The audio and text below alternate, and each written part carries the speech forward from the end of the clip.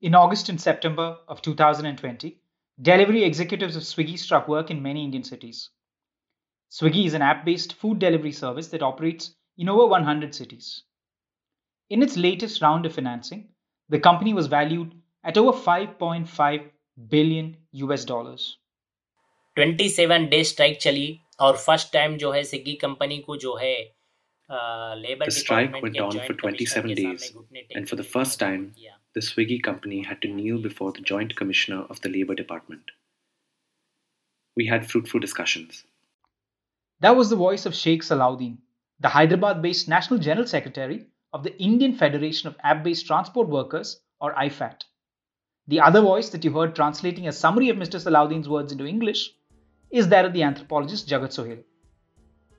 In Hyderabad, in the southern Indian state of Telangana, the delivery executives wanted to draw attention to the fact that in spite of the COVID 19 pandemic and the steep increase in petrol prices, Swiggy had reduced what was known as the base component of the remuneration paid to the executives from Rs 35 to Rs 15. Images of Swiggy executives kneeling down on the streets of Hyderabad were carried by several media outlets. Swiggy के अंदर जो 35 रुपया देते थे base पे, वो जो है 15 रुपए को कर दी स्विगी कंपनी. जब हम लोग सब जने इसके ऊपर स्ट्राइक करना बोल के स्टार्ट किया, और वो जो स्ट्राइक थी, Swiggy had reduced the base fare part of their compensation from Rs 35 to Rs 15.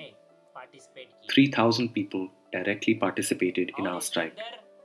The union did not have to do much. It was the delivery boys who said, Salauddin Saab, we are with you. आप आगे बढ़ो, हम आपके साथ हैं. ठीक है ना. जब मेरे को ये दिखा के हाँ इकट्ठा जो है उन लोगों में होना बोल के है, यूनिटी जो है, it was important to take advantage of that unity, so we felt it was the right time to strike. For 27 days, our delivery boys stayed away from work. After we applied pressure on the government, the Joint Commissioner of the Labour Department called a hearing. हम इनको साथ देना चाहिए. जब हम लोग start किए, जब मोमेंट चलाए, तो 27 डेज जो है हमारे डिलीवरी बॉयज स्विगी के फुल टाइम जो है काम नहीं किए और पार्टिसिपेट करे. जब हम गवर्नमेंट के ऊपर प्रेशर डाला गया था, गवर्नमेंट के जो लेबर ऑफिसर है जॉइंट कमिश्नर, उन्होंने एक हायरिंग को बुलाया और उधर से उबर ऑपरेशन मैनेजर्स वगैरह, सॉरी स्विगी के ऑपरेशन मैनेजर्स लोग आए, इधर से यूनियंस, हम लोग जाके बैठ के बात करा. Swiggy's operational managers spoke with us. They did not accept our demands completely, but did so to some extent. वो मान लिया गया था. हम लोग जो है होल्ड में रखे थे 3 दिन, जब तक वो demands. We held out for another 3 days, and the Joint Commissioner had told us that the union and the company had to arrive at an understanding. Understanding से लाके यूनियन के और कंपनीज के डिमांड जो है रिसॉल्व करने की जरूरत है. तो जब उतर के हम लोग ने जो हमारे डिमांड्स थे सारे निकाल के 3-4 डिमांड्स पे रखे थे, उसमें जो है Finally, apart from 3 or 4, they complied with all of our demands. Of the remaining, they said that their company was running at a loss and so could not help us. This was the first time in India that such a negotiation had taken place with such a company, and it happened in Hyderabad.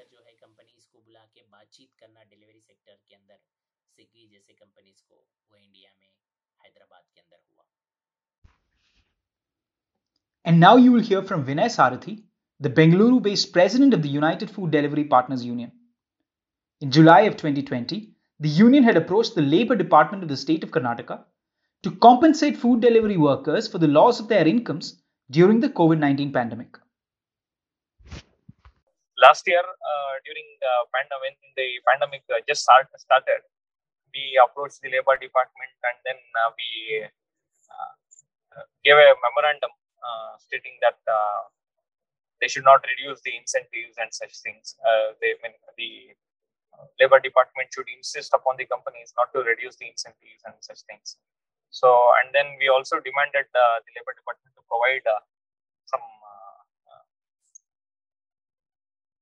PPE kind of things like the hand sanitizers, face shield, mask, and such things. And in Mysore, one of the districts in Karnataka, it's one of the major districts. So in that place, we organized the food delivery partners. We went and met the labor department officials. There we could procure the Zomato. They gave some face shields and also this protective gears to the food delivery partners. Even in Bangalore, we heard that Swiggy and Zomato, both of them, after we met the government officials and submitted our memorandum, we could get to know from the food delivery partners that they rolled out a scheme wherein they will provide the safety gas. Though in Swiggy, some people told that they'll have to pay for it and buy for it, and then the company reimburse for the things. So such things happened. We could pressurize the government. During this time lockdown, we had an online movement of the food delivery partners, wherein we submitted a memorandum to the Chief Minister of Karnataka and also the Labour Secretary and the Labour Commissioner. We demanded that some sort of a relief package should be announced for the food delivery partners, because taking into account the risk they run, because they go and meet so many different people. Also, one important thing that we have raised is the business has been bad during the second wave. It has not been good. Our food delivery partners, they'll have to wait for a very long time to get some orders, and even if they get orders, it would be long distance orders. So to make up the incentive, they'll have to wait for long. Also, the fuel prices have gone up. So that way they have been running under risk. And also, if they work for quite a few days, the earning would be that good. So we also demanded for the relief package. Now we are demanding for the ration kits. This is how it has been going. That was Vinay Sarathy, the president of the United Food Delivery Partners Union. During the COVID-19 pandemic and the lockdowns in various parts of India, delivery executives and app-based transport workers bore a high risk of infection. Apart from advocating for more effective social security to soften the blow from loss of incomes during this period, both Mr. Sarathy and Mr. Salauddin have been working to reduce this risk. This week, actually, we were trying to procure some ration kits that is being provided for the migrant laborers. There are some migrant laborers even in this food delivery partners field. So we were trying to approach labor department and procure some ration kits so that it would help some food delivery partners. पहली बात तो government को जो है continuously, चाहे वो social media हो, electronic media हो, प्रिंट मीडिया हो, ठीक है, we have to continuously apply pressure on the government, whether it is through letters or emails or on electronic media, social media or the print media. कि हाँ, इन लोग को vaccine ज़रूरत है, क्योंकि हैदराबाद तेलंगाना के अंदर 600 प्लस ड्राइवर्स को कोविड पॉजिटिव हुआ है और the government finally realized that it was important to vaccinate these workers, because in Hyderabad and Telangana alone, more than 600 drivers tested positive for COVID. 10 have lost their lives. 700 लोग Covid के positive की वजह से सफ़र हो रहे, आज वो सफ़र नहीं होते थे. हमारे सीएम साहब की बात ये है कि हम बीमारी को फैलाने वाले हैं, ठीक है, स्प्रेड करने वाले हैं. If the government had taken this decision earlier, those lives may have been saved and the suffering could have been reduced. What our Chief Minister says is that we are the ones who spread disease. The Prime Minister calls us frontline workers. I want to ask both Narendra Modi Saab and KCR Saab, has the death insurance amount been paid out yet to the relatives of those who have died? जो death insurance था, वो insurance मिला क्या आज तक? Yeah, we tried to meet the Labour Commissioner and the divisional Deputy Labour Commissioner who is in charge of this and such people. The response has been warm and good, but as you know,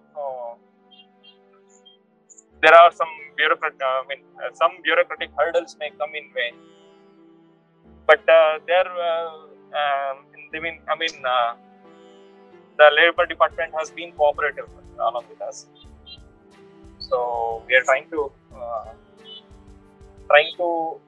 procure some so that it will help the needy people.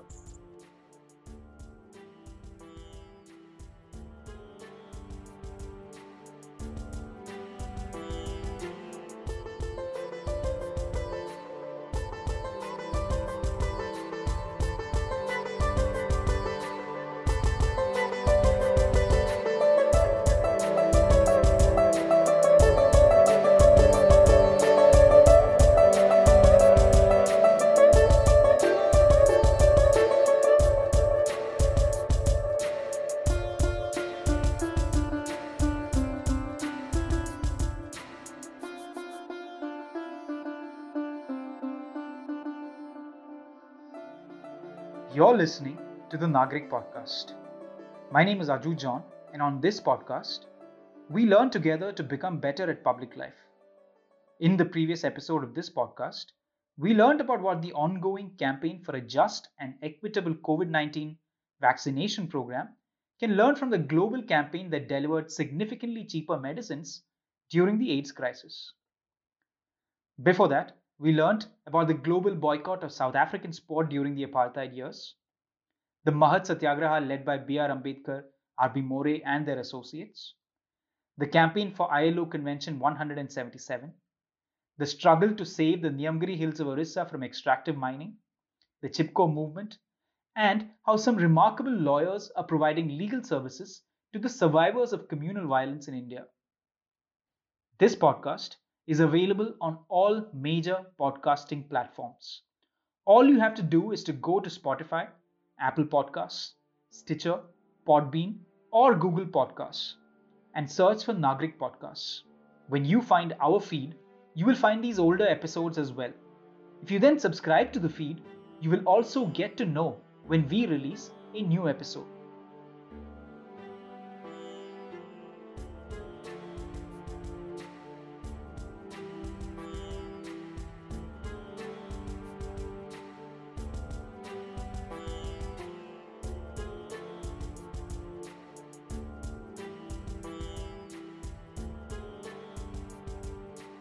The emergence of the gig or platform economy during the past decade has transformed the world of work in many sectors.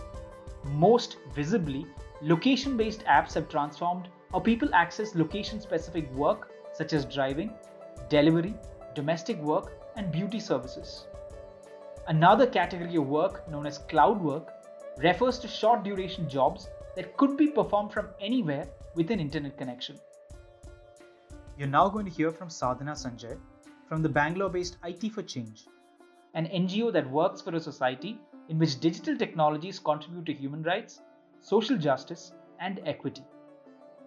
One part of my research that I'm very interested in and what I'm examining currently is how the intersections of gig and platform technology work with pre-existing labor market conditions in India, which, as we know, is characterized by high levels of informality. So I think that it's really important to keep this context in mind, because the research on the subject can sometimes adopt totalizing vocabulary where it's seen through the prism of distorting formal employment relationships. That's the dominant narrative, and that very much suits countries in the global north, which is the transformation that they are seeing, how gig and platform works have disrupted industrialized formal labor market dynamics. But in a country like India, and for other developing countries as well, this is not really the case. So it's not so much as a transformation from a formal economy to now more informal and splintered, fragmented work agreements, but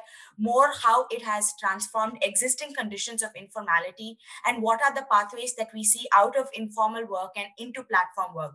There are also arguments that say that gig and platform work has actually succeeded in formalizing tendencies in the Indian economy. So let's study this with the help of certain examples. I think a good example is domestic work, and I'm sure CIS has done excellent work on this subject. I'm familiar with their research, and that also demonstrates how something that was hitherto governed by informal networks, something like domestic work, has now adopted a veneer, a sheen of formality by being mediated now through applications and technology interfaces.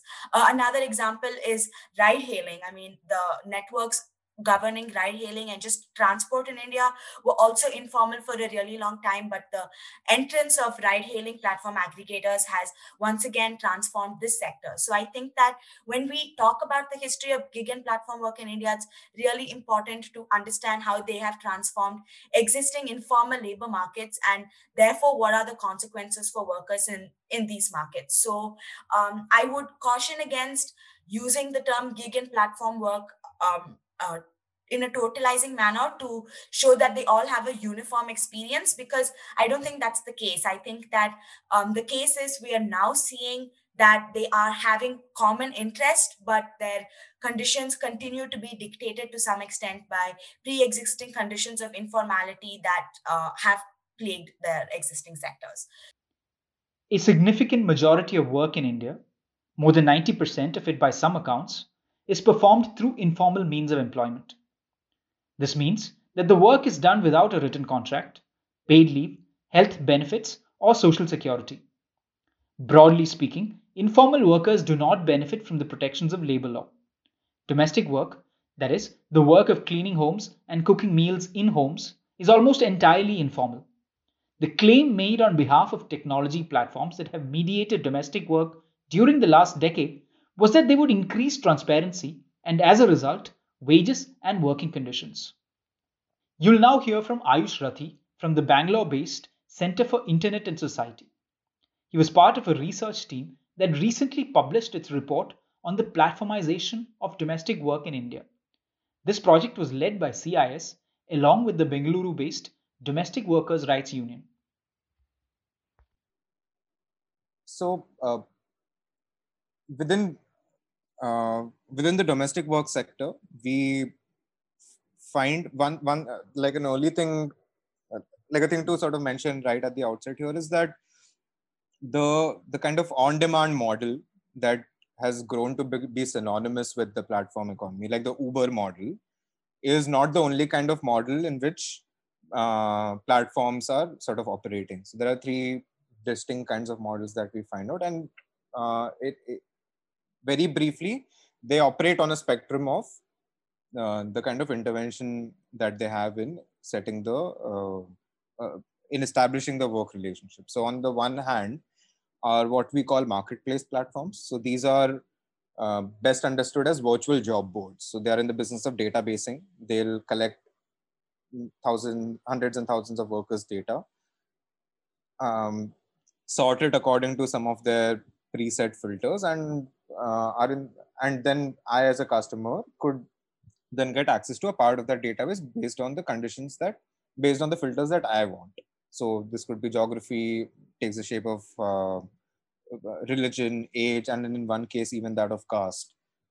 The in between is what we call digital placement agencies, and these function in I mean, their operations are in many ways similar to that of traditional placement agencies, though they are not as notorious for trafficking and sort of improper and illegal labor practices, but they operate they work in similar ways where they would they handhold workers till the point of getting a job, and also being there for grievance addressal during the course of their work and so on. So these then they play sort of a more handholding slash guiding slash mentoring kind of a role in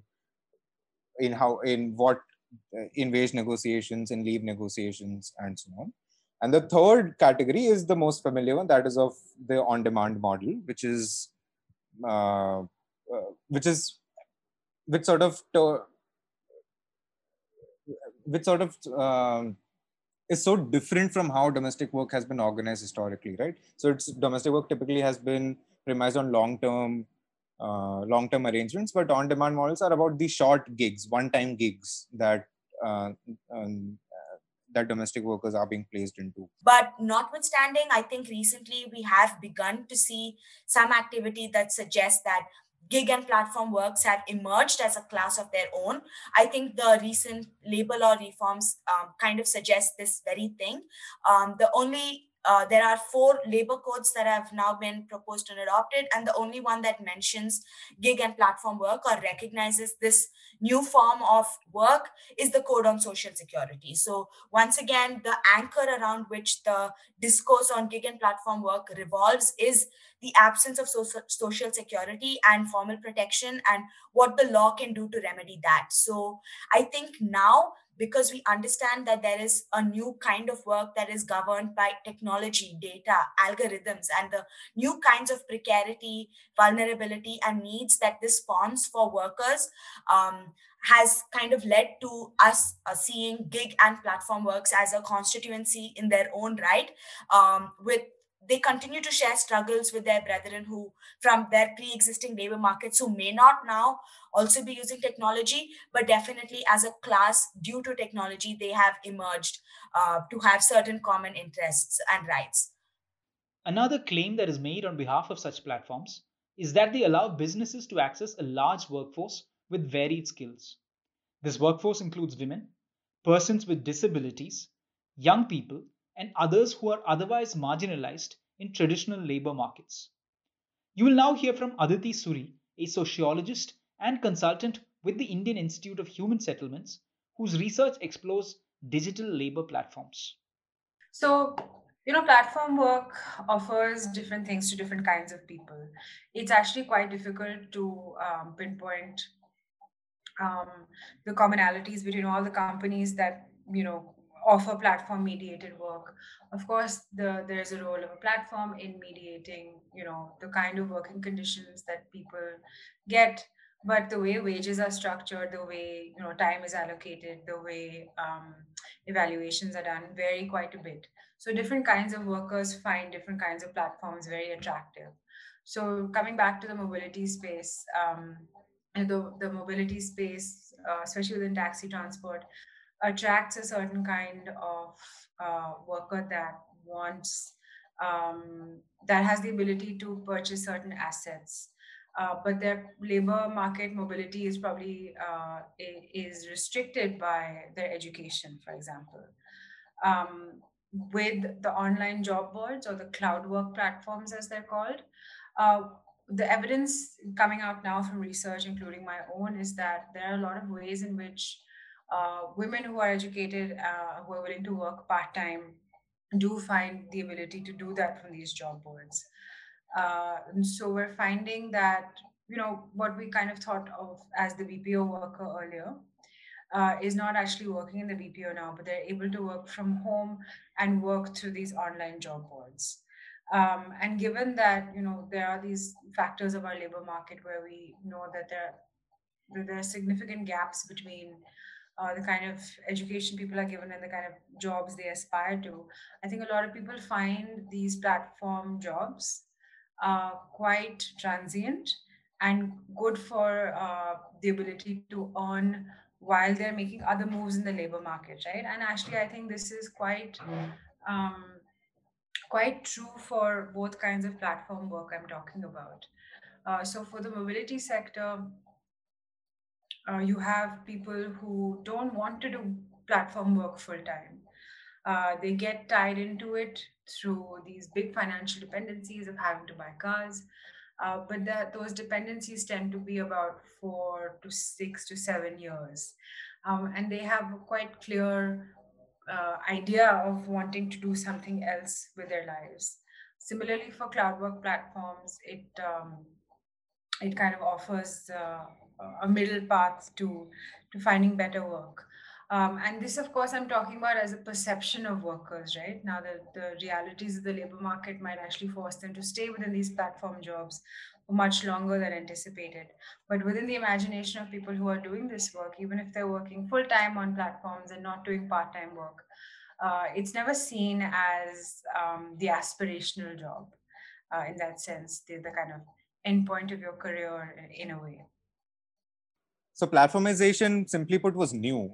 I mean, the first sort of point of engagement with all of the with all of the collectives, including DWRU, was um, to sort of reinforce the need to be looking at these things, looking at the questions around platformization and its implications on domestic workers' livelihoods and sort of employment opportunities, uh, and for them to be able to see meaning in doing this kind of work, or even engaging with this work. And I think from then, which was about like mid 2018 to today, I think there has been um, at least a significant sort of development in how this has come to become like an important sort of agenda item, and that is also emerging due to the pandemic. Some of these developments have been accelerated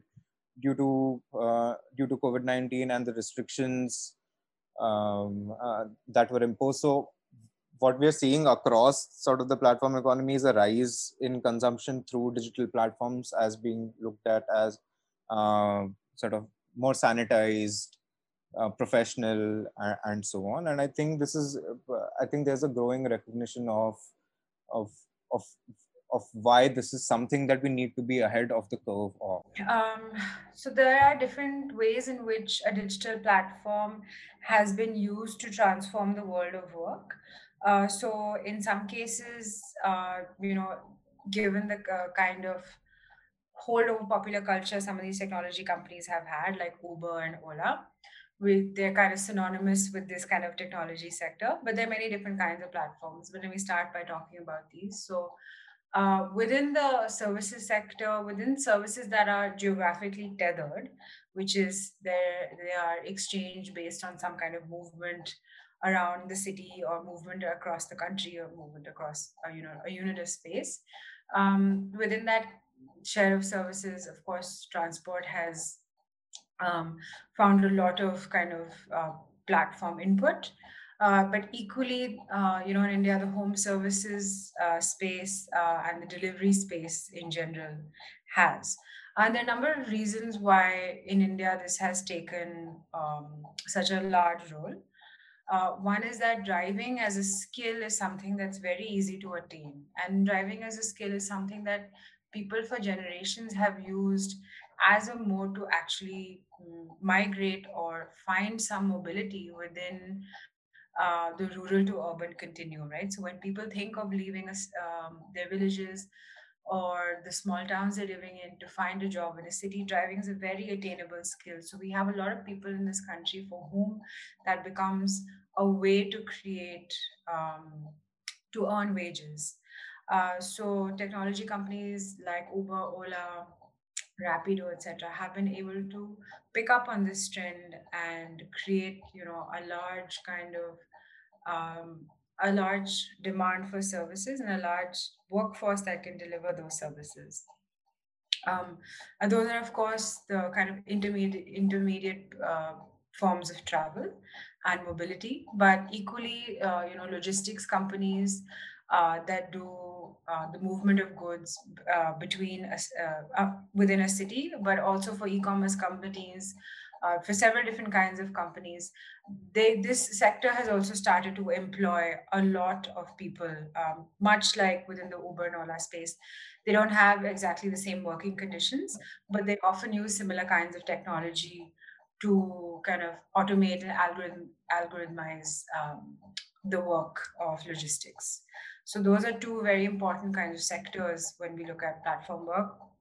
There are different kinds of platform work, like I said before. So there's a whole universe of platform mediated work that's taking place um, on online job boards.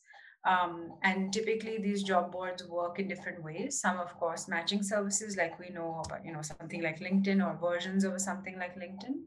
But equally, there are places where workers can create profiles, can bid for certain tasks, such as data entry work, data labeling work, um, to much more skilled work like creating software, doing design work for the technology company. A lot of these tasks and that can be transacted through the internet, and that's a whole world of work that I find people know much less about. But this is starting to, employ more and more people, and we already know that there are a number of graduates in this country that are underemployed and unemployed. And for those people, for those people who are not willing to do the work, like driving or delivery work, a lot of them are actually starting to move on to these online job boards to find work. You're listening to Aditi Surie on the Nagrik podcast.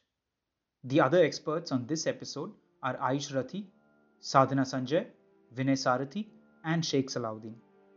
Nagrik podcasts are a part of Nagrik Open Civic Learning, a project to radically reduce the cost of learning to participate in public life. The knowledge of public institutions and the skills and attitudes to use that knowledge can empower even the most marginalized people. Towards that end, Nagrik makes quality learning materials and releases them into the public domain. Our most recent course explores the route to a world where Indian women can become more equal participants in the economy, earn fair wages, and have social security. Our free videos feature experts such as Renana Javwala of the Self-Employed Women's Association, Martha Chen of WeGo, and Stephanie Barrientos of the Global Development Institute. You can access that course now on www.nagriklearning.com. That is NAGRIK learning.com. One of the issues that is at the center of the global conversation on the gig and platform economy is how platforms have avoided any obligations under labor laws. As a result of the characterization of the workers who perform services using these platforms on a daily basis as entrepreneurs or freelancers instead of as employees, platforms are able to shift much of the risk of business to these workers. Platforms, however, have claimed that people are able to access through them work that is better than what would otherwise be available to them under less rigid arrangements. When we measure the quality of any work, we look at whether it delivers a fair income, security in the workplace and social protection for families, better prospects for personal development and social integration, freedom for people to express their concerns, organize, and participate in the decisions that affect their lives, and equality of opportunity and treatment for all women and men. How does gig and platform work in India measure up on these parameters? We hear from Sadhana Sanjay, Ayush Rathi, and Aditi Surie. I think that the reason why um, we continue to use the terms of formal employment relationships is because even in India, this is the portal through which a lot of workers access formal labor protection and subject their employers to the consequent obligations that arise on them. But this is largely inaccessible to the Indian informal labor market and consequently also for platform workers. So I would certainly argue that the traditional prisms of fair wages, of the right to collectively bargain and organize, of occupational safety and working conditions, in addition to social protection, continue to remain relevant for platform workers. So I would argue that yes, this is of utmost importance to them as a constituency. But in addition to this, I think a new angle that we must consider when talking about gig and platform workers and platform work especially is the angle of data rights. So I think this is the additional prism through which all of the other prisms that you mentioned must be filtered, because data is what is the logic of accumulation in the platform economy today, and it is what disciplines workers, it is what monitors them, it is what surveils them. So we now see that a lot of workplace decisions and managerial decisions that would be the domain of a human would be the domain of your immediate supervisor, and therefore you could trace accountability to any decision that was made regarding your work has now become impossible, because everything is governed by the algorithm, everything is governed by the code, and this code remains inscrutable to workers. The data that feeds this code is produced by workers. It is their data, it is their laboring data that feeds this algorithm, but yet they have little access over it and little ability to scrutinize the decisions that are made on the basis of it. So let's take the prism of fair wages, for example. The wages are also calculated by the algorithm. all of it is determined by the algorithm. Even surge pricing, for example, is dictated by the algorithm, but workers have no way of knowing if the wages that they receive or the fare that they receive is fair or not, simply because they don't have the data to be able to make that assessment for themselves. So this is just an example of how the intersections of data with traditional labor rights comes to the forefront, and why we should be looking at workers' rights in the platform economy through the prism of data, and using that to assess all the other metrics that, of course, continue to remain extremely relevant for platform workers as well, in addition to traditional labor constituencies. To begin with, I think many of the platforms, if not all, that have emerged do promise formalization. Their pitch is pretty straightforward, which is that this has been a highly informal sector for years, and we are here to change that. And simply put, that's not happening. I mean, so I think I think when it comes, the corporatized narrative of formalization is a very specific and different sort of articulation of formalization than what we would like it to be, or what even workers collectives and trade unions would like it to be. So, I mean, formalization that the platforms claim to be often is limited to a customer first kind of approach, where if it's easier for me as a customer to find a domestic worker to come and work at my house, then just it being easier makes it a more formalized industry. That is the one kind of definition. Uh, and vice versa, they would claim that it's easier for domestic workers to find work through platforms as well.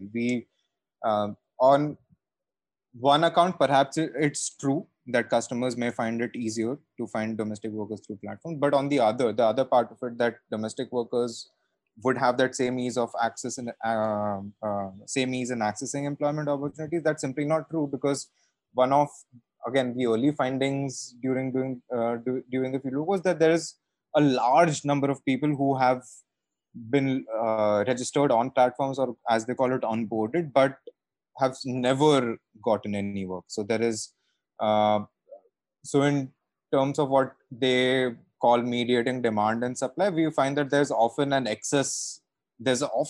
enormous surplus of supply that exists. So there is domestic workers often in the dark about whether they will ever receive work from platforms, and many did wait patiently, but then also, I mean, sort of use it as one of many ways in which they may find work. So kinship networks, which is how domestic workers have historically gotten work in urban centers, is still predominantly how they receive work. So that is one part of the formalization narrative. The other part of the formalization narrative is entirely digital, which is that, and it is in keeping with some of the sort of policy conceptualizations that is happening both in India and across the world, which is that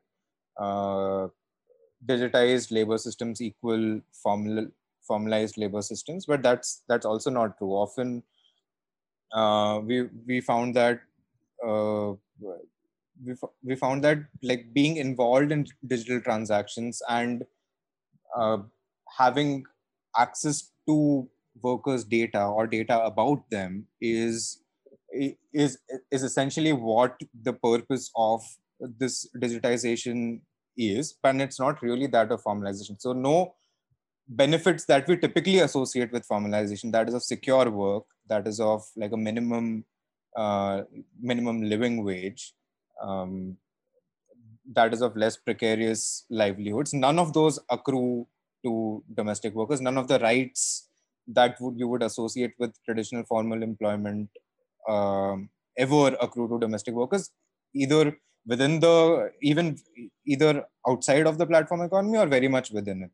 And there is, while some platforms did express that they do want workers to enter into contracts with employers, and that is what they would limit their understanding of formalization to. But none of the platforms promised any, were able to grant any kind of social security protections, were able to guarantee work, were able to guarantee new work in case there were, I mean, in case some prior previous work was to be truncated. So, so yeah, so so what is also fascinating generally about the platform economy space is, particularly with regard to like physical labor platforms, is that they enter into already informal spaces of work, and which is across all of these, right? Even delivery work, driving work, domestic work, and like a range of other platforms that we come across are largely um entering into informal workspaces with the promise of formalizing them, but are only furthering a very specific understanding of formalization that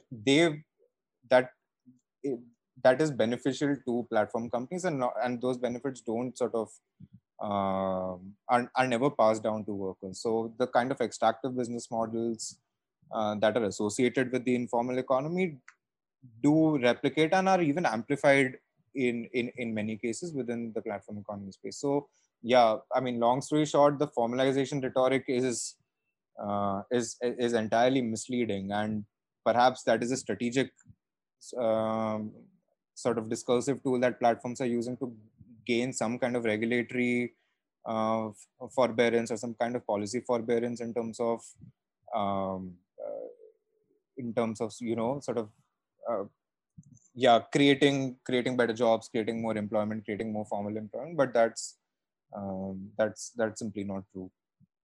The research in this area is still new. It is still nascent for me to be able to make uh, an assessment in a very confident manner of which provides better working conditions for a worker. Is it the platform economy route, or is it not? I think that a lot of workers are beginning to find that the introduction of platform aggregators as non-negotiable to accessing work. For example, taxi drivers have begun to realize the inevitability of Uber and its capture over urban commute, for example. So, the use of this technology becomes extremely crucial for these workers. And there is some research to suggest also that there are pathways to wealth creation, formal protection, income security in the platform economy out of the informal economy. That I can share these resources with you over email as well.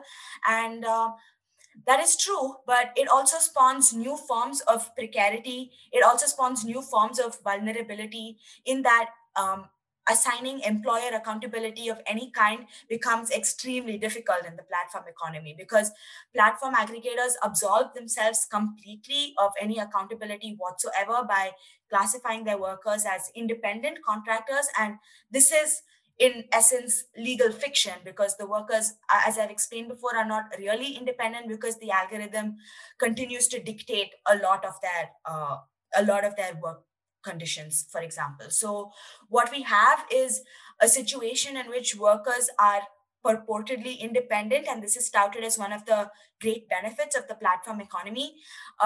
So they are in essence compelled to bear all the risks of entrepreneurship and independence, such as the maintenance of their vehicles, such as fuel, all of these things that an independent contractor and entrepreneur would ordinarily assume the risks for.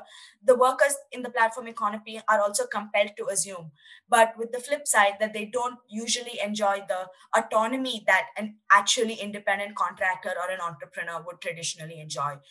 Their decisions are not their own because they don't have full information. So an Uber driver will not know before he accepts or rejects a ride where the destination is, how much it could possibly cost him. And with this information out of reach, it becomes difficult for workers to make informed workplace decisions. So that's the rock and the hard place in which workers in the platform economy are caught. And that's the new kind of precarity and vulnerability that the platform economy is instigating. So I wouldn't necessarily say that one is better or worse. There is a wealth of literature on working conditions in the traditional informal economy that I think we as researchers of the platform economy in the years going ahead must necessarily engage with in order to arrive at a more well-rounded picture of what what worker well-being in the platform economy actually looks like, and from there we can construct a role for the state and a role for platform companies as well. One of the sort of most heated and active debates that is happening within researchers, policymakers, happening in courtrooms across the world is that of the employment status of platform workers, right? So there is whether they are workers, whether they are independent contractors, and that continues to be a very lively and active debate right now. And for me, it's fairly clear. For me personally, it's they are employees and workers of platforms and platforms are all in the business of labor law arbitrage at this point by misclassifying workers as independent contractors to be able to preclude them from the kind of benefits that we are talking about. Our paradigms of decent work and good work uh, tend to, situate themselves from formal industrial work. So the conditions afforded and restricted by factory work, for example, where there's a place of work where there are certain physical conditions that are recognizable, that relate to occupational health and safety, etc., and to the risks of work. From what I've found from my primary research with hundreds of on-demand platform workers in the food delivery, mobility, and home services space, is that many of them lacked the ability to find formal jobs before coming onto these platforms, and that is something I think I've had to really think about in the terms of how do you make the moral kind of um, the moral point about what this platform work offers them and doesn't offer them. So for the work, from the perspective of these workers who are doing this kind of work, their ideas of what income, of what different kinds of security they need in life is quite variable than I think what we understand as formal employment. So most often people will go to the higher wage, and the wages that they accrue are actually don't offer them too much in terms um, of ESIC and PF benefits. So in that sense, workers do see platforms as a kind of a better option. So I gave this example of people migrating from villages to cities, right? So in my own research in Bangalore, I found that people who were coming from the outskirts of Karnataka to work in Bangalore found that Uber and Ola offered them a plug and play labor market where they could kind of come into the city, earn for a bit, and leave, right?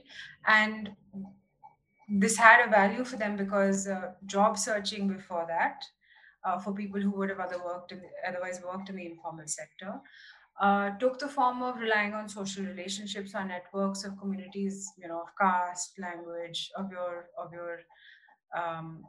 family, etc. And so for people who wanted to not settle in cities, but to come on for a few months and go back, a lot of these were agricultural households where people were leaving from. Um, they found this kind of work to be quite useful, which earned them some kind of a stable wage. And by stable, I mean that there was an option to find work and to earn work every day versus having to find work every day, right? And so, in that sense, there are all these different ways in which people have been able to utilize the value of platforms in their lives. Uh, while, of course, a lot of platforms do fail the definitions of formal employment or the responsibilities that employers ought to have. But nonetheless, workers have found a way to kind of make use of the jobs and work offered by platforms because of the ways in which jobs have otherwise been made available to them in the labor market. The reality is that informal work is the norm, especially, definitely in India, and this is the case in most global South countries, right? So, and what legal frameworks do is treat formal work as the norm, and that is where the contradiction lies, right? So where legal frameworks are catering to, in India's case, about like 10% or less than its workforce. So there is this big inherent contradiction in what is treated as uh, the normative way of working in southern economies. And it is within informal work economies that I would situate platform work as well. It's not some new distinct kind of work that is happening. Of course, there are some new tools in which through which this work is being mediated, and digitization does pose its own unique challenges, but it's uh, very much informalized work. And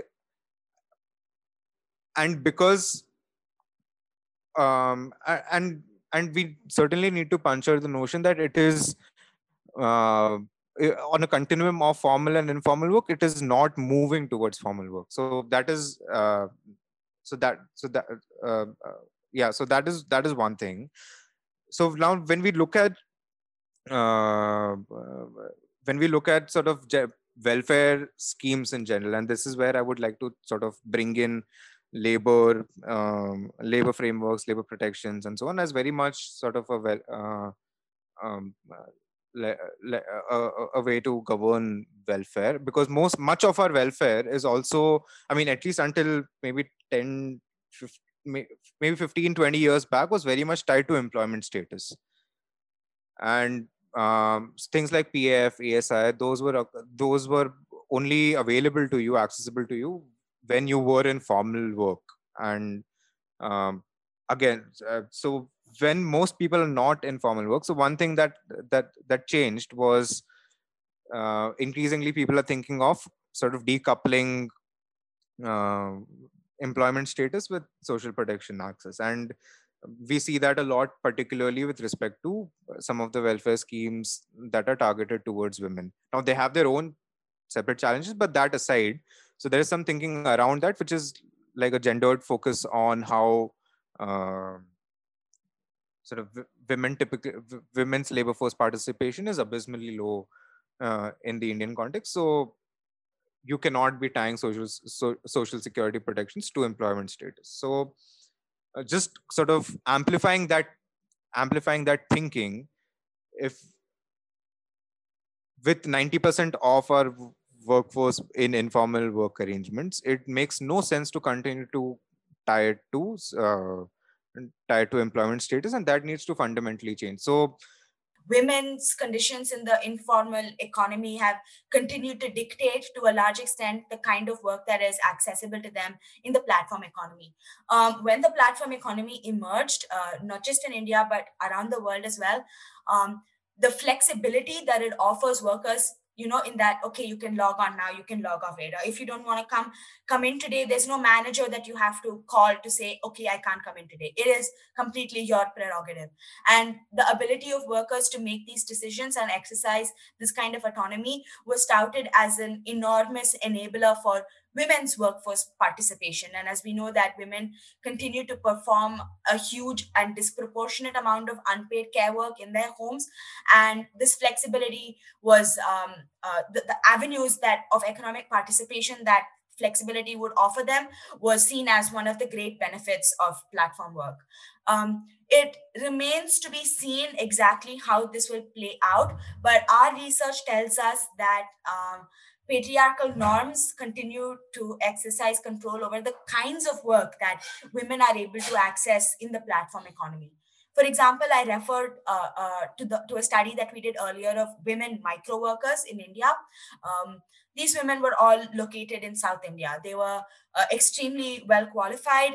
They had technical degrees, but they faced trouble in accessing jobs in the real economy offline for several reasons. Some cited that the lack of adequate and safe public transport prevented her from commuting, and therefore she needed a job that she could do from the safety of her own home. Others note that their families express discomfort with them doing any kind of job that requires them to work outside of the home, but are extremely content to let them earn from within the confines of the household itself. So, this is a certain kind of platform work that emerges as attractive for women who are qualified who are extremely qualified but continue to negotiate patriarchal norms, and that continues to have an effect on the kind of labor market opportunities that are accessible to them, despite the claims that technology will emerge as a great equalizer. It has, in fact, not emerged as such. We also see that occupational segregation is another trend that has followed women into the platform economy as well. We see that care work, domestic work, beauty work continued to be performed disproportionately by women, whereas more masculinized professions such as driving, for example, Uber, continue to be dominated by men. So these trends of occupational segregation plague women also in the platform economy, showing that the platform economy, despite being grounded in technology, does not exist merely in a virtual space. It is very much tethered to real economy conditions, but also real world norms of patriarchy and gender equality.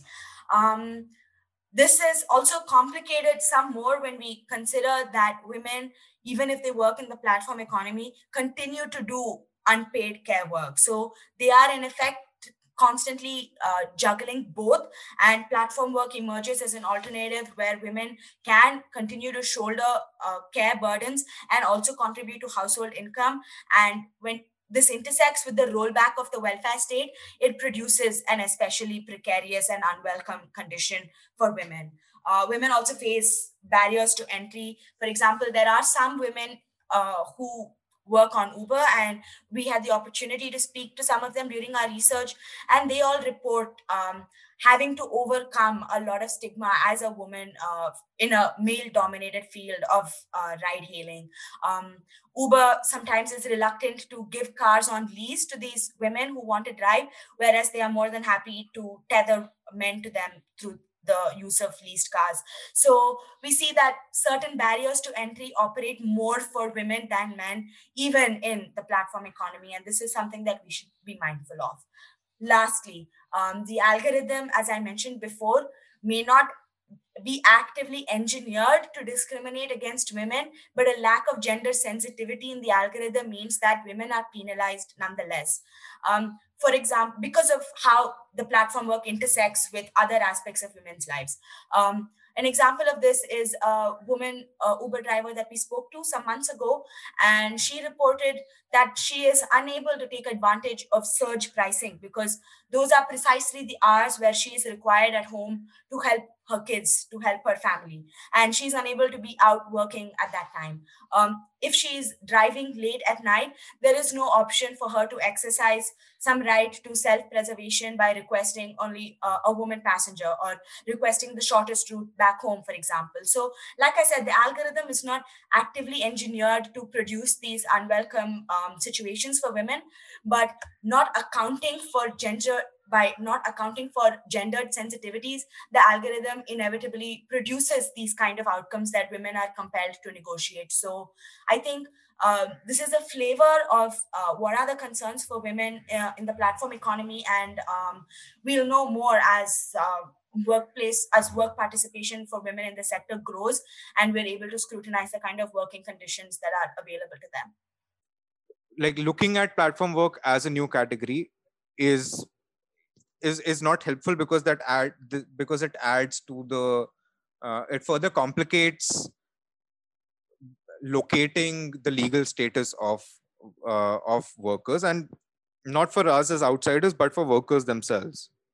And in this sort of constant battle between regulation and sort of what goes as technological or counts for technological innovation today, it has been well established, not just within the space of labor but in all other spheres, is that law is often slower to move. It's usually reactive. So to me, the one way in which law can get ahead of the curve in both when it comes to platform work, and it can be reasonably assumed that uh, the trajectory that we are on in terms of like work becoming more piecemeal, becoming more distributed, globalized, more informal, with what has been called the fissured workplace, these uh, these kind of work arrangements are here to sort of stay and sort of grow into maybe worse forms of themselves if nothing were to be done about it. So for me, the one way to for legal frameworks and policy frameworks to get ahead of this curve is to be able to universalize the kind of universalized welfare provision with, and uh, and needn't and to not obsess over the sort of very particular legal classifications of workers or independent contractors and so on. And often law itself is not where this kind of classification happens, but it is in the interpretation by courtrooms where this happens. So, and that itself is again another long drawn process, and which often takes years. Uh, so I think, yeah, to be able to sort of look at the kind of equitable society that we want to be living in, I think to be able to achieve that, I think it's absolutely sort of pertinent to be able to um, yeah, universalize labor protections and other associated, yeah, social protection schemes. Over the last 5 6 years, I've been doing primary research on this for about 6 years. So over the last 6 years, people's understanding of the world of platform work has changed a lot. So I think initially, we heard a lot about people being unhappy with wages being cut, right? There was a period in which Uber and Ola were throwing large incentives at people, and then those incentives started to wane, and there's a lot of discontent around that. While somewhat the wages did stabilize at a point, COVID came and changed that to a large extent, where now the kind of technology behind these platforms is actually being used to surveil workers much more than they were being before. And I've seen that workers are far more aware of the ways in which they are, activated or deactivated on platforms, where small missteps actually lead to them being uh, taken out of the labor market. So in that sense, that evolution of knowledge has also been very important, because the platform also has evolved. But a lot of these concerns that I'm talking about, that platform workers have been specific to the mobility sector. If we look at the food delivery space, for example, there have been a lot of ways in which food delivery companies have classified different kinds of platform workers on their platforms. So there isn't a unified labor market in that sense, but different people are offered different kinds of work packages. And there's a lot of opaqueness around what these work packages entail, the kind of evaluations you have to have as a platform worker to be able to be in some of the higher rungs, where you get more tasks and earn more money. So I think more and more the discontents are starting to form around the opaqueness of the algorithmic systems that manage, the relationship between the platform firm and the workforce. Um, of course, there are specific discontents that are sector specific, right? That workers have. So within home services, for example, um, workers have a lot of um, there's a lot of emphasis on the ways in which they interact with clients or customers, right? Because a lot of that work is done in intimate spaces and done at home. So there are a lot of behavioral expectations that come on workers that are not put on customers at all, right? And we've heard this in the mobility space as well, where drivers will say, "I'm not allowed to rate my customer," for example, but those transactions are much shorter in a sense.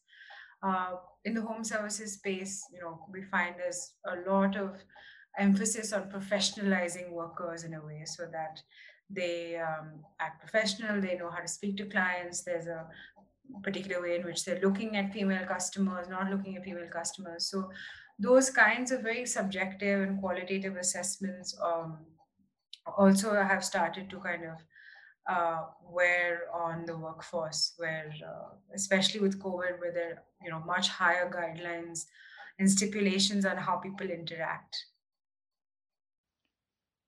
Ordinarily, the balance of power in negotiations between employers and individual workers is in favor of employers. When workers negotiate as a group, however, these negotiations are less unfair. Negotiations between employers and such organized groups of workers are a key mechanism for determining the terms and conditions of employment. Usually, the entities that negotiate on behalf of a group or several groups of workers are known as trade unions. The rights of workers to bargain collectively in this fashion is an important one in Indian law. While workers have the fundamental right under the Constitution to form trade unions or associations which represent their demands and concerns, there are restrictions on their ability to strike work. The trade union movement in India remains largely divided along political lines. Support for mainstream political parties is reflected in the membership of leading trade unions. The BJP affiliated Bharatiya Mazdoor Sangh is the largest trade union of India. It is followed by the Congress Party affiliated Indian National Trade Union Congress and the All India Trade Union Congress affiliated with the Communist Party of India. Mainstream trade unions in India have enjoyed more success in relation to formal work, and in many sectors, community based organizations have enjoyed more success in representing the interests of informal workers. The United Food Delivery Partners Union, of which Vinay Sarathy is the president, is affiliated with the All India United Trade Union Centre, the labour wing of the Social Unity Centre of India, one of India's communist parties. What are the challenges facing gig and platform workers who want to organize? How has the trade union movement fared in representing the interests of gig and platform workers? Organizing in the platform economy is a subject in its own right. So, what I'll say about it is that there are certainly obstacles to arriving at a collective worker consciousness in the platform economy because of the atomization and alienation that is kind of inherent in this kind of work relationship where you are just you are independent and it's just you negotiating with the platform, and building solidarities therefore becomes a bit challenging. And I think here it's also you one of the places where it's useful to make a distinction between the two kinds of platform work, both of which are mediated through technology. But in one, the work is delivered offline, as in the case of Uber, food delivery, logistics, even urban company. But in the other, where the work is also delivered online, such as online crowd work and microtask platforms for clerical data entry jobs. So I think in the former, where the work is delivered offline, collective bargaining and unionization has seen a bit more success because workers do have to kind of congregate, and like each other's experiences are kind of physically observable by the other. So this has resulted in some success in organizing. For example, the Indian Federation of App-Based Transport Workers has recently been attempting and has succeeded in organizing workers in the ride-hailing industry, because there is an ability to understand that there are shared concerns that transport workers are facing because of technology, and it is a more observable phenomena that workers can organize around. In the pandemic, when Swiggy and Zomato arbitrarily slashed workers' incentives and completely altered that structure unilaterally, workers were able to perceive and collectively bargain. There were strikes organized, and that also saw some success. In the second type of platform work, where the work is also delivered online, I think this becomes a bit more of a challenging task, because the worker in this situation is completely atomized from any other workers, and the other workers could be as far apart as on the other side of the world, but they could still be performing the exact same kind of task in the exact same kind of environment for the exact same requester who has posted the task. So I think that in that kind of work, organization has historically been met with limited success, purely because the workers themselves are not able to develop a shared consciousness. क्योंकि एक संगठन खड़ा करना आज के तारीख में बहुत टफ है, और संगठन को चलाना और बहुत बड़ा टफ है, क्योंकि अभी मैं आपको बोला था कंपनी ने ड्राइवर्स के यूनियंस के बीच में लड़ा के इसका फायदा उठाना चाह रहा था।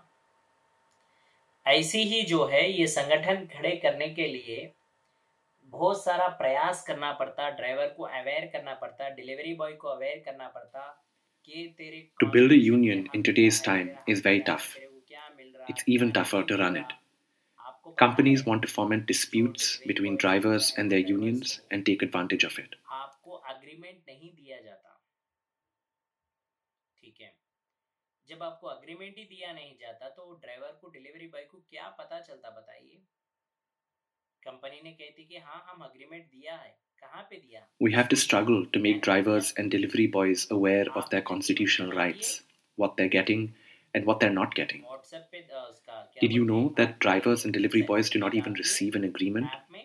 Without an agreement, how will they know anything? Booking नहीं देते, Companies say they have given agreements, ऐसा but agreement where होता and to क्या? whom? You put it on your app, and unless one ऐसा clicks, agreement I चलता agree, क्या? you do not give a booking. वो Are these agreement की really copy ना हम agreements? कभी देख Do सकते, such वो agreements work? agreement की copy ना हमारे पास आज तक है। ये कंपनी का रूल है क्या? ये कंपनी की पॉलिसी है क्या? We can never see a copy of this agreement. Until today, we do not have a copy. Can't the government ask these questions? मैं आपको यही बताना चाह रहा था यहाँ पे इस चीज पे, मैं इशू को डाइवर्ट नहीं करना चाह रहा हूँ। इतना टफ है आज के तारीख में।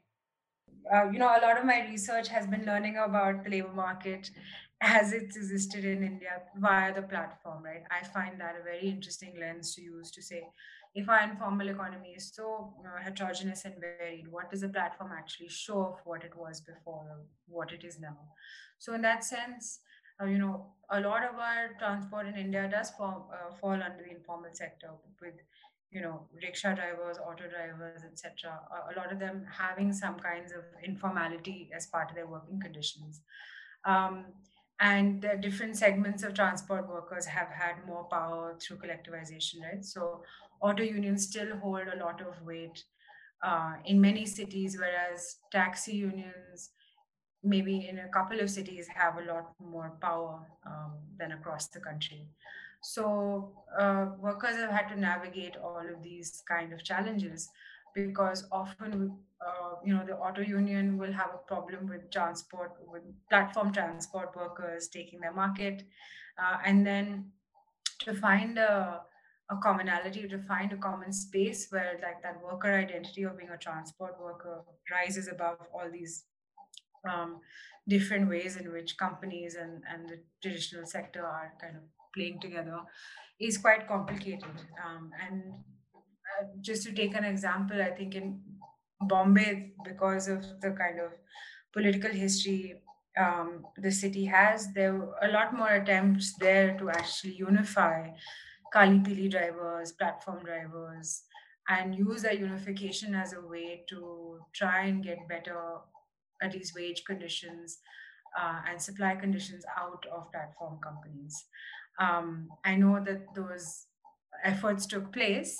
I'm not sure what fruit they bore, but I thought that was one of the few places I saw, reporting around how this kind of a unification can help build a worker identity. Another really interesting example that doesn't come from India is New York City taxi drivers also had to find a way to unify Uber and Lyft drivers with taxi drivers over the years. So I think that difference is quite important in how kind of collectivization within particular sectors can take place. There has been a lot said and written about how the trade union movement is weakening since sort of the onset of since the neoliberalization of India. And I mean, and in the middle of all of this, there's this new sort of variable thrown in, uh, which is of platform work, right? I think, over the coming years, it's going to be like an important force to reckon with, 100%. But for what do you do in the absence of a factory space, right? Of one place where workers can sort of workers come together to work, or where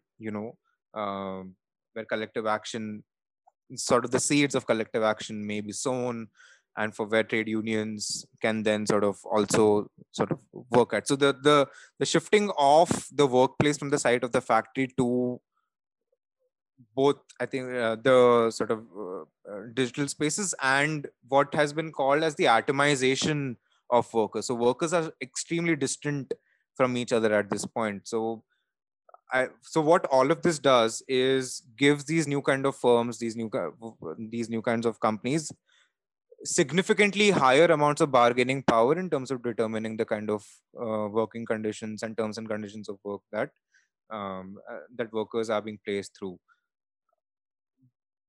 which makes it all the more important for there to be guarantees to collective action. So that is one part of it. The other is also the misclassification aspect all over again. In India, again, I mean, the right to form a trade union exists only within those workers who are classified legally as workers. Now, platforms are not doing that either. So I think this is certainly intentional. There's no doubt about it. There's this nefarious element to it, and there is active um,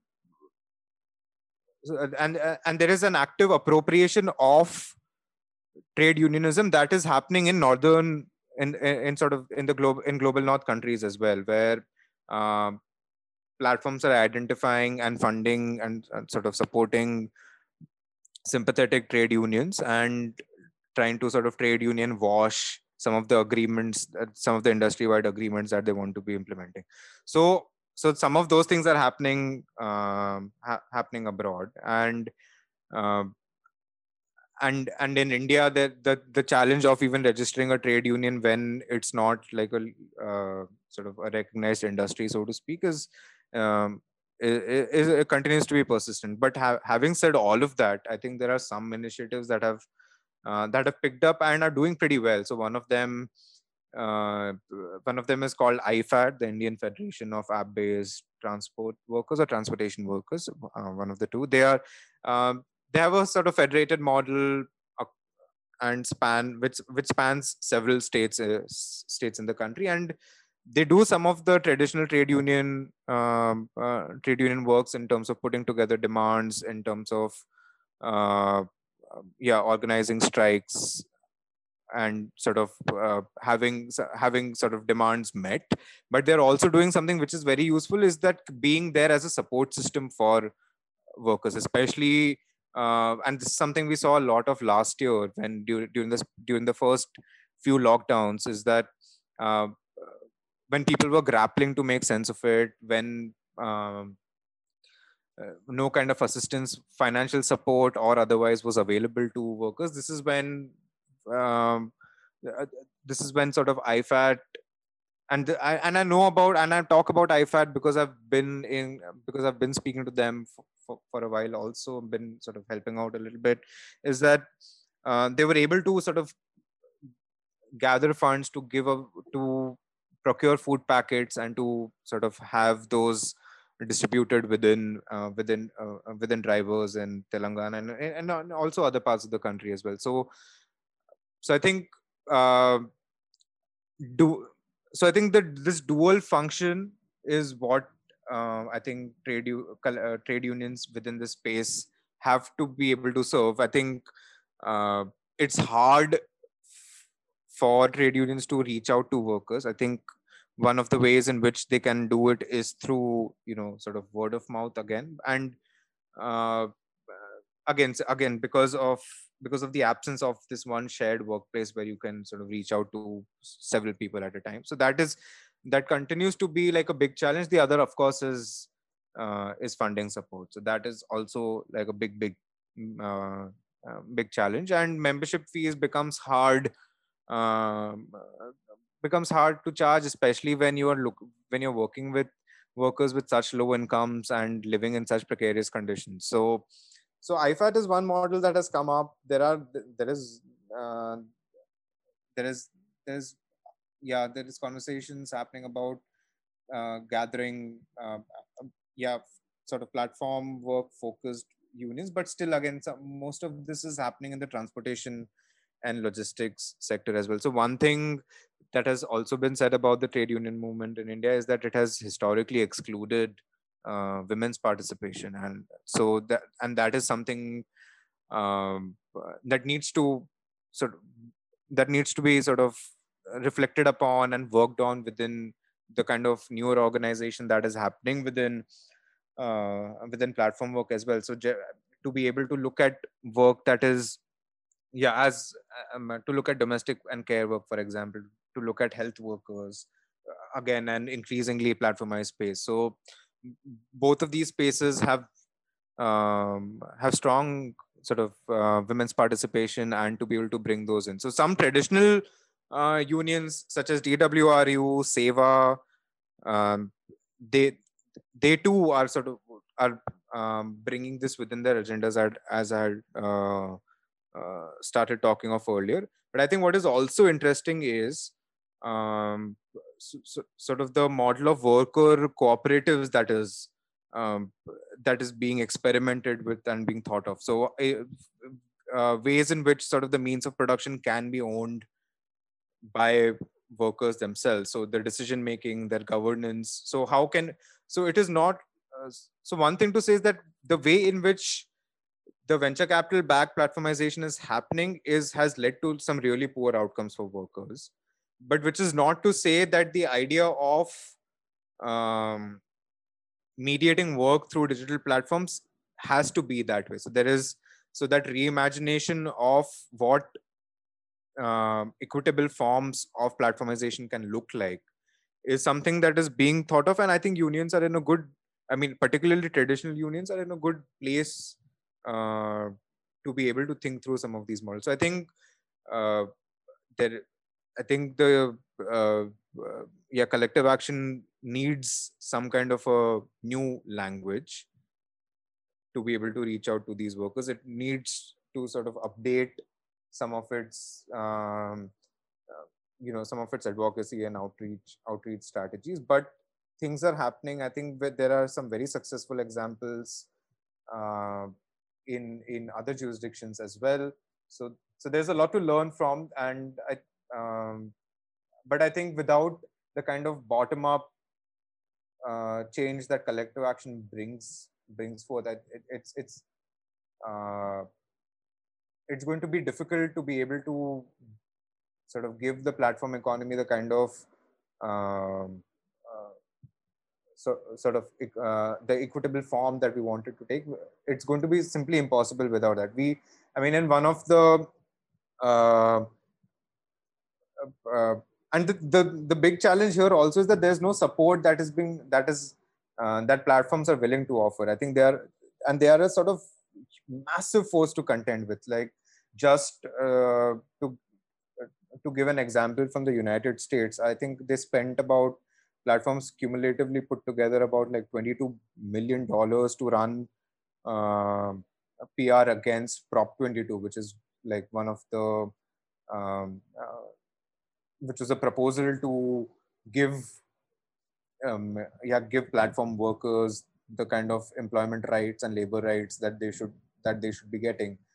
Amazon has a long and sort of checkered history of uh, funneling enormous amounts of money into anti-trade union and anti-trade union work and sort of trade union busting lawyers and so on. So they're a big force to contend with. There's absolutely no doubt about it. But so, so and which then makes the kind of top-down change through, let's say, government policy harder. I mean, they um simply because of the discursive power and the financial power that platforms hold, the kind of access they may be able to have and inform sort of regulatory and policy sort of conversations is far superior. So I think which makes the kind of bottom up grassroots based collective action type of change all the more sort of urgent and relevant in the context of the platform economy.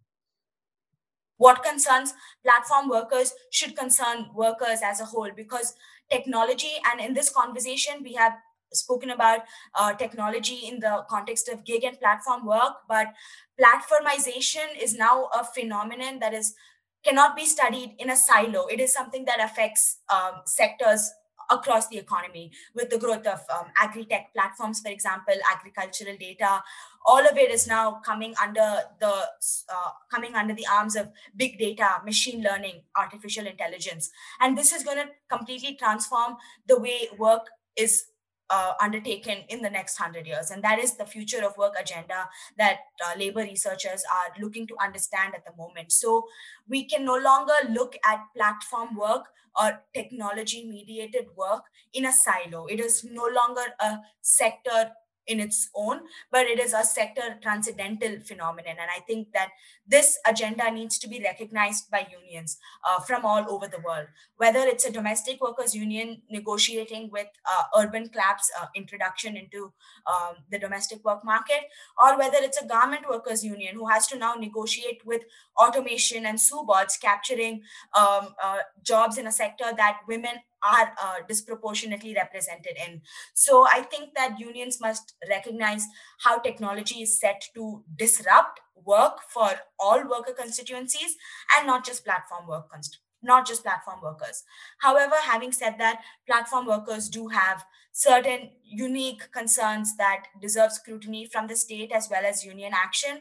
And I think that data rights remains the most crucial part of it. When we talk about data rights, we often view it through the lens of freedom from surveillance, privacy, personal data protection, and in the absence of a personal data protection law in India, certainly these are extremely valid concerns that put workers' privacy in an extremely vulnerable state. But having said that, data is also, like I said before, the logic of accumulation in the platform economy. And as an economic resource, workers must also have economic rights over data. And this is the new discourse that is emerging in digital rights activists and labor researchers as well, which is how to socialize and redistribute the economic value of data. What are the stewardship models that will enable workers to have access to and reap the economic gains over the data that they produce for platform companies? It is their data after all. It is laboring data. So I think that data rights, if we look at it from both these angles, and then it'll enable us to arrive at a more holistic understanding of other workplace parameters for the platform economy, including fair wages, collective bargaining, occupational safety, and industrial relations more generally. Platform companies are almost infinitely more powerful than the individual worker. That power rests in part on the opaque algorithms that allocate and incentivize work and the segregation of workers in their separate workspaces. This power imbalance has skewed even further as platforms increase their control over how people access some types of work.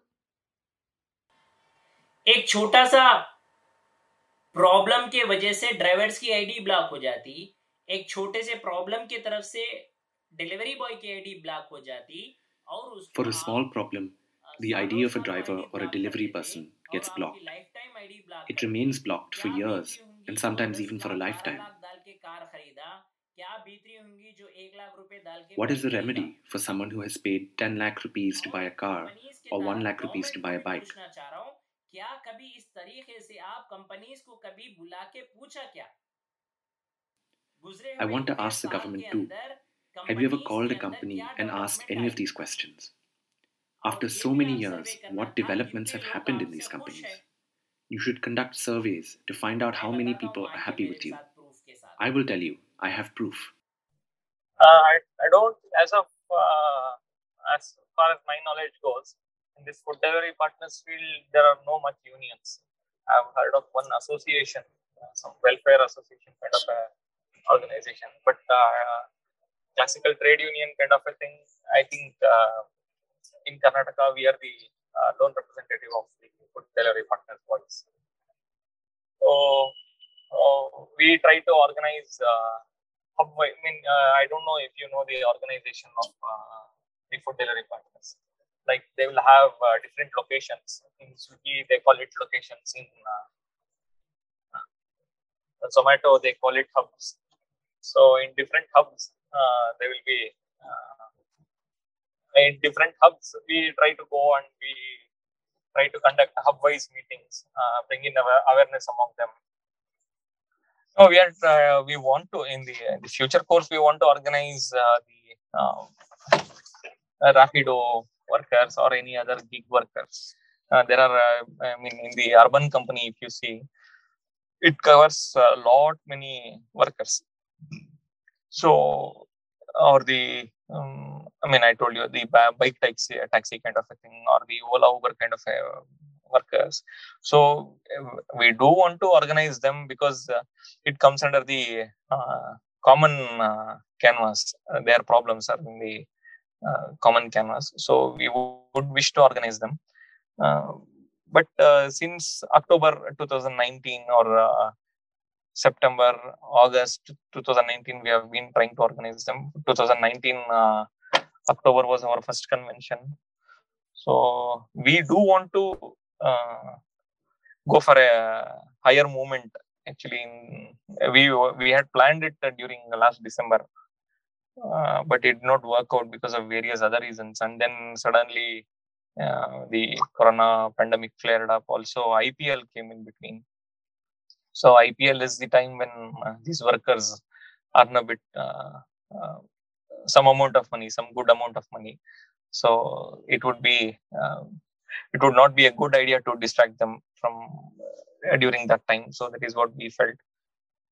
So when we go to these hubs and we conduct hub-wise meetings or the location-wise meetings, there we try and say convince our line, and also we bring in awareness among them for them to get organized and raise the demands in an organized way. So when we do that, these workers, they get organized, they get become members. This has been happening. I think within the cloud platform space, this obviously gets far more complicated, because if you can imagine, a platform like Amazon Mechanical Turk, which is one of the world's largest cloud work platforms, where millions of workers are bidding against each other for prices as low as like 10 cents to do a certain task. It's very difficult to actually build a consciousness there and build a commonality, or even learn about other workers there. So the platform sector in itself offers quite different conditions for how this kind of collectivization can form. But definitely, because transport workers also have a particular history to them, and there have been unions within the space and efforts to unionize transport workers in India for many years. There has been this kind of collective consciousness forming there. I mean, I think the challenges start from the fact that not all workers are employed the same ways. Many platform mediated work is offered as full employment. It's not like it's not. Many of the B2B logistics companies that are working across the country, working in very remote areas or opening up markets in that sense, or opening up geographical spaces, actually do offer full time work to people. There are food delivery companies, cloud kitchens also, that do offer full time employment with a chance of mobility, in the sense of, you can go from being a delivery person to being a cloud kitchen manager within a few years or within a year or two. So the spectrum of working conditions is actually quite different and quite large. And so not all workers are under the same working conditions in that sense. There is a lot easier to try and make those kind of broad generalizations across Uber and Ola as on-demand transport, but not in the same way with the delivery space. So, for just to give some examples, Big Basket offers a lot of full-time work, and they offer full-time work to people who have graduated at least 10th class or 12th class. There are many companies who are starting to look into creating affordable housing for their workers. These are projects that will take place in the future if they come to fruition. But I know, uh, so there are a lot of these variations in how workers are treated by companies, which creates a very interesting space actually to try and collectivize and to find that worker identity. Because of course, this work is meant to have some kind of independence around it, but two, there are also different many kinds of working conditions, and three, I believe across the country, these things vary geographically. Um, so there are quite a few challenges within the delivery space to actually create that kind of an identity. I think within the food delivery space, there's much more scope, because again, it's dominated by two companies. And so understanding the world of those two companies is much easier. At IT for Change, we recently undertook a study of microtask workers, all of them women. And one thing that was quite interesting and that we were able to observe from our research is the fact that all of the workers report feeling completely alone. They don't have the ability to collectively bargain. And so what they use is they use hacks, and they use Reddit forums and extensions and stuff like that in order to game the system and try to arrive at some kind of solidarity. There's a website called Turk Opticon where workers rate requesters, for example, who post certain tasks. And here you have like a geographically dispersed pool of workers that come together online to try to kind of build some kind of resistance to platform tyranny. So I think the kind of platform work that workers perform also to some extent dictates the kind of organizing and the kind of resistance that they are able to participate in. And that's what we are seeing. So traditional union activities have kind of been out of reach for workers who perform and deliver their work completely online. But even in that scenario, they have managed to find other ways of building solidarities with each other. So this has been a challenge for us because the company instructs these workers not to talk between themselves. Seniors, the new entrants, juniors who come, they are told not to talk to juniors. Talk to their seniors who are there in the field. So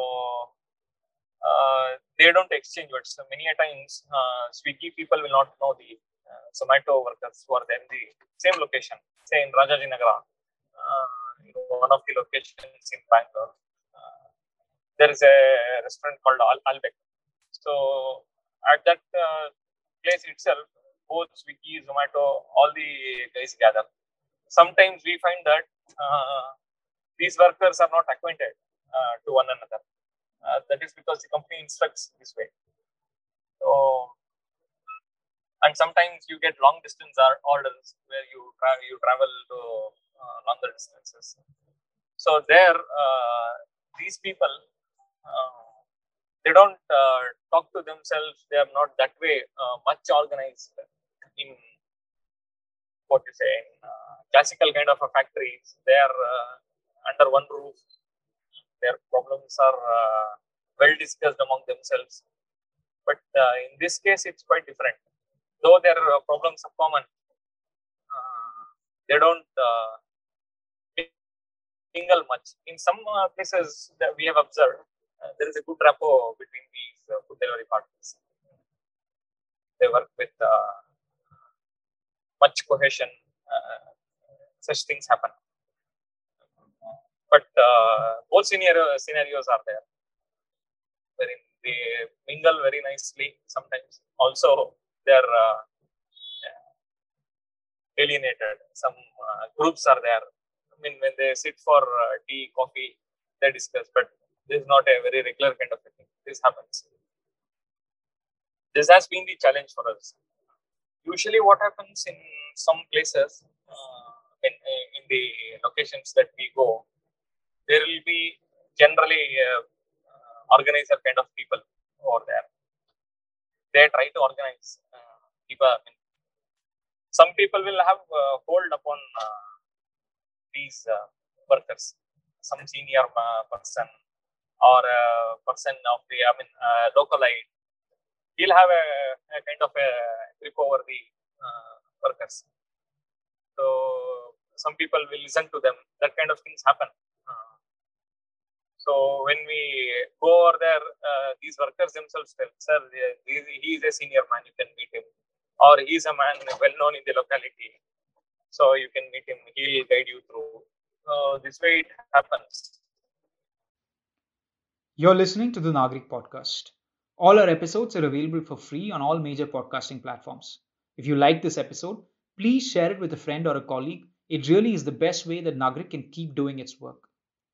In a previous episode, we dealt extensively with home based work in India, which is marked by very little remuneration, irregular incomes, unregulated hours of work, no social security, and poor conditions of health. Like home based workers, the vast majority of Indian workers are not part of any formal relationship of employment with a single identifiable employer. They have little or no legal protection, and the companies that benefit from their work do not have any obligations under Indian labor law. A large number of gig and platform workers work under similar conditions, and their unions have to navigate a similarly unregulated space. See, the basic thing that we feel is no labor laws are applicable in this field as far as the law is concerned. None of the laws are applicable. They don't recognize these food delivery partners or the gig workers as workers at all. That has been a main hurdle. So, to recognize their services and to recognize them as workmen is the foremost important thing. Otherwise, you go and ask the company anything and everything, they have their own theory.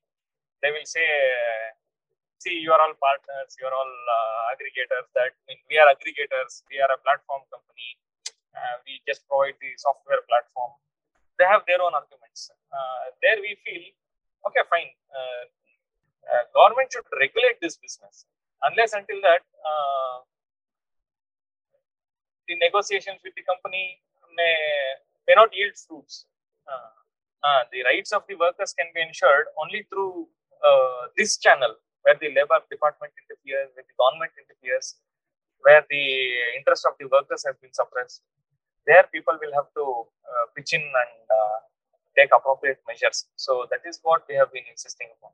But the extremely disruptive nature of technology in the labor market has spawned like concerns that are so radical that new union activity has emerged as the vanguard to take on these concerns. The Indian Federation of App-Based Transport Workers is a good example of this regard. The All India IT and ITS Employees Union has also done a lot of work in trying to bring on board the concerns of gig and online freelancers and the kind of support that they require from unions and organizing, and have onboarded that as well. We now have the All India Gig Workers Union, which is exactly what it sounds, a union to organize the concerns of gig and platform workers. We have been working with a new union in Telangana, the Telangana Gig and Platform Workers Union, also to help them galvanize support for I think essentially platform workers have emerged as the vanguard of labor rights as we go further and deeper into the 21st century. And I think that the disruptive nature of technology on their working lives and the concerns that it spawns, and data being one of them, has meant that traditional unions have been able to support to some extent, but the divergence sometimes is stark enough that other and new unions have emerged to take on the concerns that these worker constituencies face specifically. However, having said that, I think that going ahead, we need as much solidarity as we can get from existing unions working in traditional labor markets, as well as unions working in the gig and platform sector specifically, to come together and evolve a collaborative agenda. Because like I said before, the pathways out of pre-existing real economy conditions and how they intersect with the platform economy deserves scrutiny and deserves attention from union organizing as well. Four wheeler drivers association 2014 में बना। पहली बात, मैं उसका founder state president हूँ। ये higher vehicles के लिए काम करता और आउटसोर्सिंग कॉन्ट्रैक्ट ड्राइवर के लिए काम करता और घर पे ड्राइवर के लिए काम करता। The Four-Wheeler Drivers Association was founded in 2014. I was its founder, state president.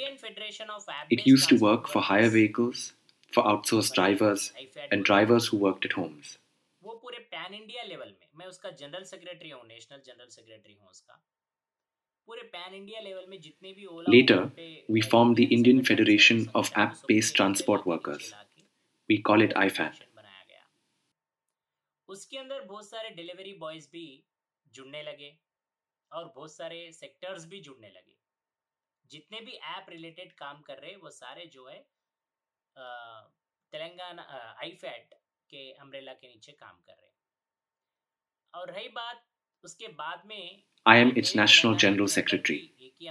We try to bring all Ola or Uber drivers' unions in India under one umbrella. A lot of delivery boys and other workers in other sectors of app based work also started joining this union. After that, I also tried to organize these groups together inside Telangana, and that became the Telangana State Taxi and Drivers Joint Action Committee, for which 20 unions and associations came together. इतनी बड़ी group से एक ही umbrella के नीचे काम करना, वो सिर्फ हैदराबाद तेलंगाना के अंदर ही कामयाब था कि पूरी इंडिया के अंदर वो देखने का नजारा मिला। और रही बात इसके साथ साथ जब मेरे दिमाग में अगले आने वाले 10 साल के ऊपर मेरी concentration, we have been able to demonstrate the strength in Hyderabad and Telangana that others around India have not been able to. I am the chairman of this Joint Action Committee.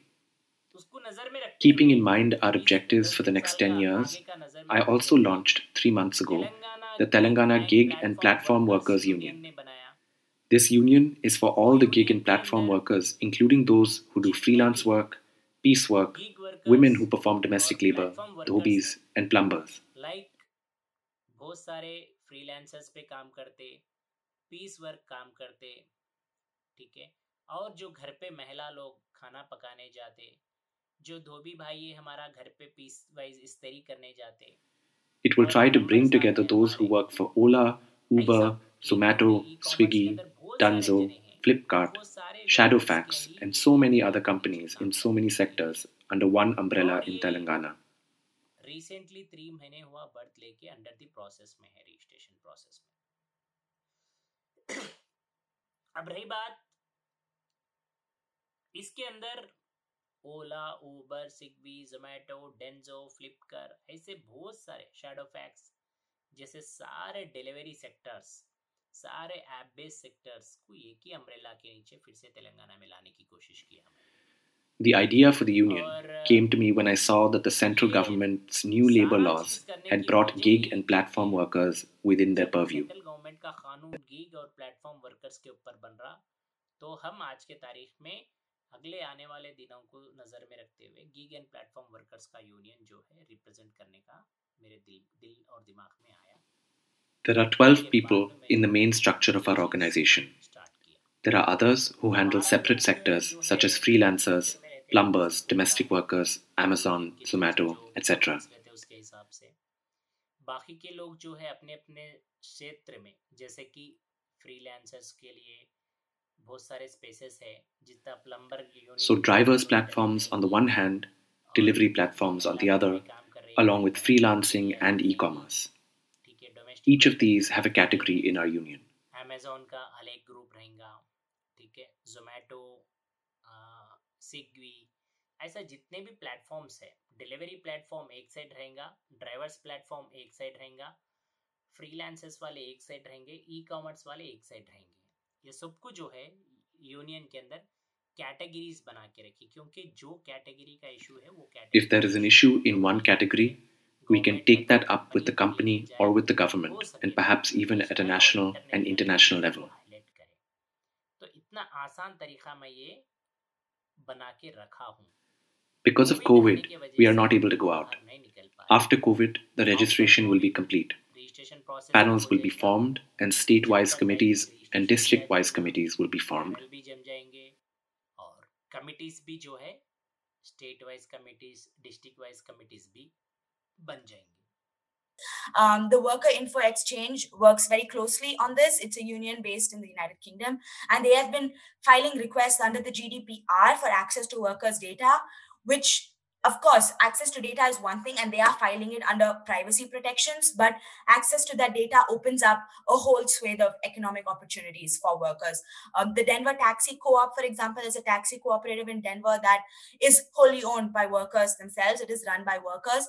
And I think worker cooperatives can also emerge as an attractive option for the future, because it combines traditional cooperative benefits for workers that we have historically seen with data and technology, and refashions them for that purpose. So there are certainly initiatives to this regard. Apti Institute, for example, is also a think tank working on these issues.